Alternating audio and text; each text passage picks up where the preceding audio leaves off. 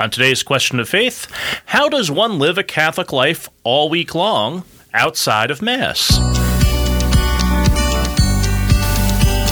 Hey everybody, this is Question of Faith. I'm Mike Hayes. I am the Director of Young Adult Ministry in the Diocese of Cleveland. And I'm Father Damien Ference, Vicar for Evangelization. And I'm Terry. I'm the Director of Marriage and Family Ministry for the Diocese of Cleveland. Yes, you are. Welcome back, Terry. Good to have you here again. Great to be back. And so someone wrote in this question this week, how does one live a Catholic life all week long outside of Mass? So they said, I go to Mass and I know what, I know what that's all about, but I'm wondering, what else you got? So, what do we do? Why don't we start there? Yeah, it's a great question because we're supposed to be doing more than just going to Mass on Sunday. That's our obligation, but we ought to have a prayer life. So maybe that's the place to start. Outside of Mass, what does prayer look like for each of us? Yeah. For me, I do 40 minutes every morning of prayer. And don't ask me why. It's a long story why I don't do a holy hour, because I pray probably more than an hour a day, but I do 40 minutes in the morning. I do an examen as part of that. I do part of my breviary as part of that. I have a couple devotional prayers that I do. And a lot of it is, if I'm not in front of the Blessed Sacrament, I have a really nice icon of Christ's face in my room, and sitting there and letting him speak to me, reviewing my day, the previous day with him. So that's probably the heart of my day, because it's the beginning of my day. Mm-hmm. I also I celebrate daily Mass too, so I guess I could add that. Whenever I'm in my car, well, not whenever, but if I'm in my car, I pray my rosary. I pray a rosary every day too, and I have to pray the breviary. Mm-hmm. So the breviary is the liturgy of the hours. Liturgy of the hours, yeah. There's 5 hours during the day that I made a promise to pray every day at my ordination, so I do that. But then listening to Catholic podcasts like this one, reading books, talking to friends about my faith. So there's an awful lot, but I jumped the gun. We want to start with prayer. So that's my morning jam is 40 minutes of prayer in quiet. But you're a priest. I am a priest, yeah. Yeah. So, when I think of being a busy mom and grandma and all the things that I have, there's a lot of times where I miss that mark. I still have a hard time believing you're a grandma. This is true. I'm excited about that part of my life. But no, I think it's important to throw out for people that my prayer life would include that too, most days. Like I have iMissal downloaded, and I would like to believe that I try to start my morning before I put my feet on the ground.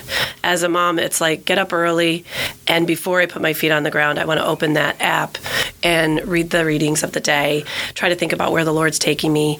Intercessory prayers are big for me, like who needs prayers. I want to spend time thinking about who I need to pray for.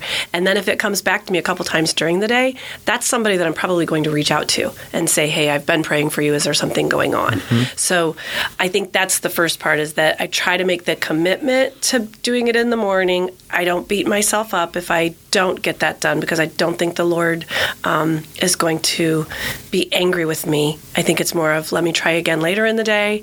And sometimes it's not until nighttime prayers. We always do meal prayers like that. So prayer for us is automatic. Meal prayers are easy. Those always happen. Cool. But actually concentrating and doing the liturgy 2 or 3 times a day, sometimes that takes a lot. Cool. Sure. Yeah, for me, I think, much like you, Father, I use the breviary in the morning, and then at night, my wife and I pray it together at night. But in the morning, it's one of the first things I do when I get into the office. I try to mark my office time this way. So I come into the office, I sit, I do my morning prayer, and then I get on with the rest of my day. And then before I leave, I grab my breviary and I open it up and I do evening prayer. And then when I go home at night, my wife and I do night prayer together. So that's sort of the more formal prayer.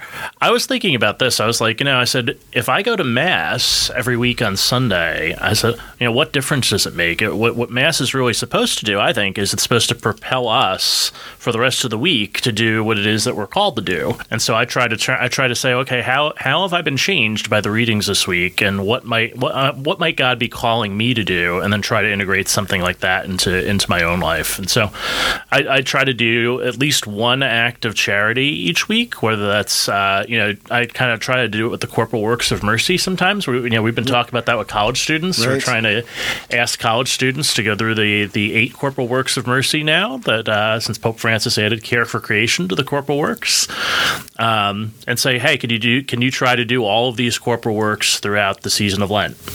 And so I try to at least do one of the corporal works a week if I can, whether that's feeding somebody or visiting the elderly, or I bring communion to someone every week. So that's part of my practice.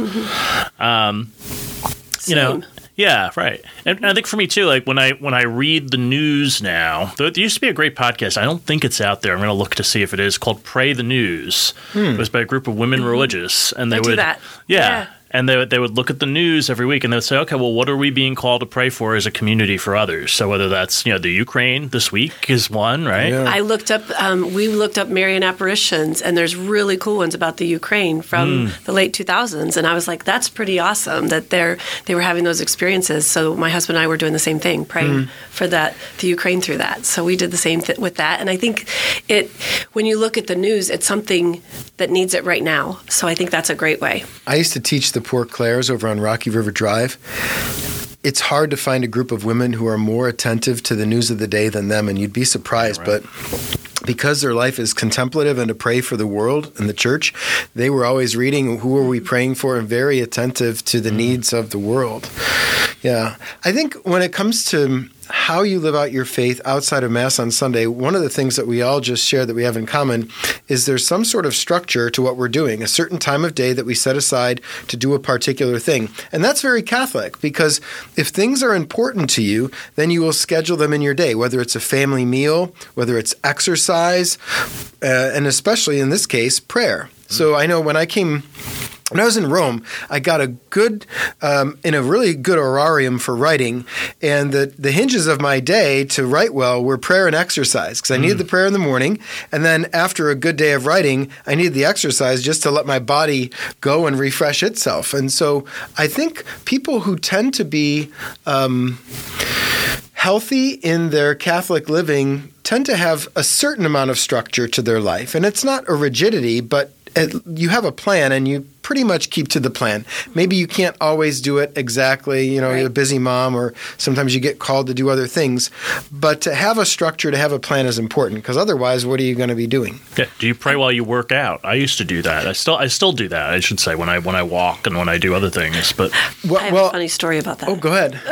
When I was a little bit younger, my children were younger. I think my oldest was maybe a freshman in high school. I was always taking the song from the daily Mass, because we work for church, so daily Mass was really important. And we would sing a cappella, and the song would be in my mind. So I would sing one of the hymns throughout the day, but it was more like breath prayer. So I'd be like humming, but it was like just breath coming out. I wasn't saying words, and it was probably sounded horrible, like who knows? But my daughter finally asked me, she's like, Mom, I'm really worried. You should go to the doctor. And I'm like, what? She's like, there's really something wrong with your breathing. She's like, it's all day long. I always hear you breathing so crazy. Maybe it's asthma.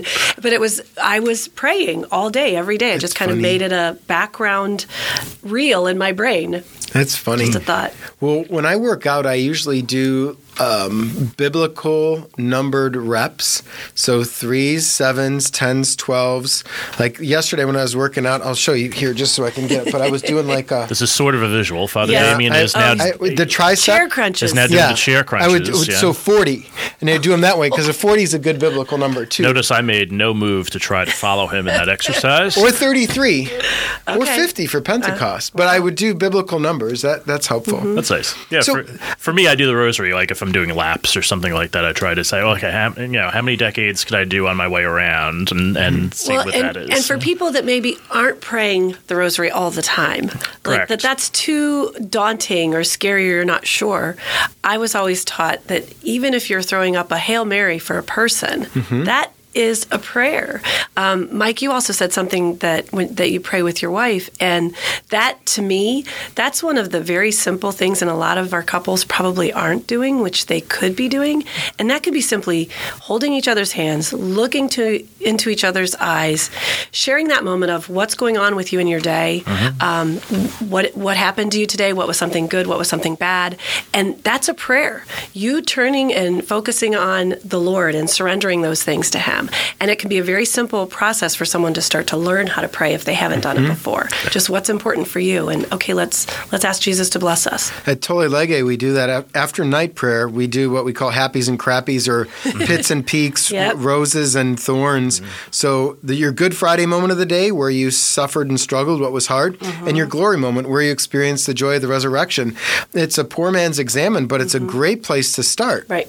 We had highs and lows on the dinner. Yeah, right, exactly. We had that on campus when I was in campus ministry. We would bring people together just about every night, and they would just sit around and, come if you want to come, don't come if you don't want to come. It was that kind of thing. And people would regularly come, and they would just sit and they would just talk about the highs and lows of their day, sometimes of their week if they hadn't been there for a while. I think that's for families, that's huge. And it doesn't have to be around the table, because a lot of busy families aren't eating around a dinner table. Do it in the car ride. If you're transporting them back and forth about something, asking the question, what's your high and low of the day?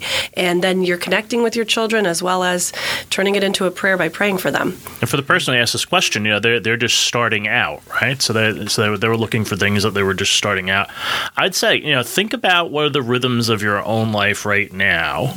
What's going on in your life? What are things that remind you of things that you could be prayerful about? So here's one example. So in the morning, I do my morning prayer sitting at my desk, and both of you know, since you're my colleagues here at work, that my office is littered with pictures. There's pictures literally everywhere all around my office.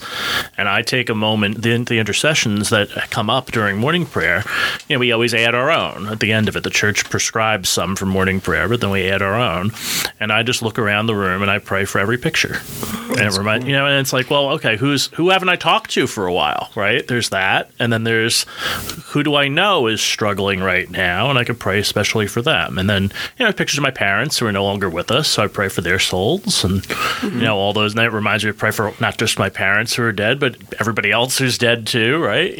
Who needs our prayers. And you bring up a good example too, with if there's been a funeral and you've got the Mass card, that you can take that home and hold on to it and say a prayer for that person every time you happen to look at it. Write a Post-it note of a scripture if you're going to use scripture, and put it on the mirror or something, that you reflect on that as you get ready in the morning or in the evening. One of the things I do in the evening is I look through my text messages and say, who text messaged me in the last couple of days who needs a prayer right now? What are they going through? Why did they call me? Why did they text me? Why did they email me? Whatever it is. And say, okay, that they might need my prayers right now. So let me take some time and just do that for them. So whatever it is that's going on in your own life, use that as a method of prayer. Yeah. And truly, it's you turning your heart, your mind, and your thoughts to God. And so even if you're just like, I don't even know about this, God, I'm just starting. How do I do this? Okay, I'm going to turn my heart to you right now, and just being quiet so that He can speak back. With this recently at Sunday Mass, the responsorial psalm was, the Lord is kind and merciful. So just sitting with a line of scripture, the Lord is kind and merciful. The Lord is kind. Wow, that means that the Lord is not mean and vengeful. That means the Lord is kind and merciful. And let that truth sink into your mind and into your heart. That's a way. That's a great way to pray. I mean, the Word of God is living and effective. So praying with the Bible is God speaking to us. It's a great way to go. Yeah. And prayer is supposed to change us, right? Like that's something I think some people will think that this is. There was a time on campus where there was a bad.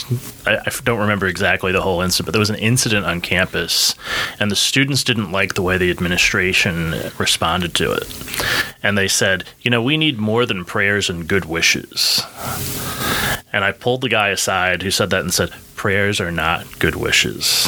Have I taught you nothing? Right? Yeah. And he was like, well, what do you mean? I said, well, we're not just wishing that like God will just turn it all around. I said, not that God can't turn it all around if God chooses to. I said, but we're choosing, how does this change us? Prayer doesn't change God. Prayer changes us. It makes us more open, makes us more willing to go the extra yard. It helps us learn that our hearts can stretch farther than we think that they can go.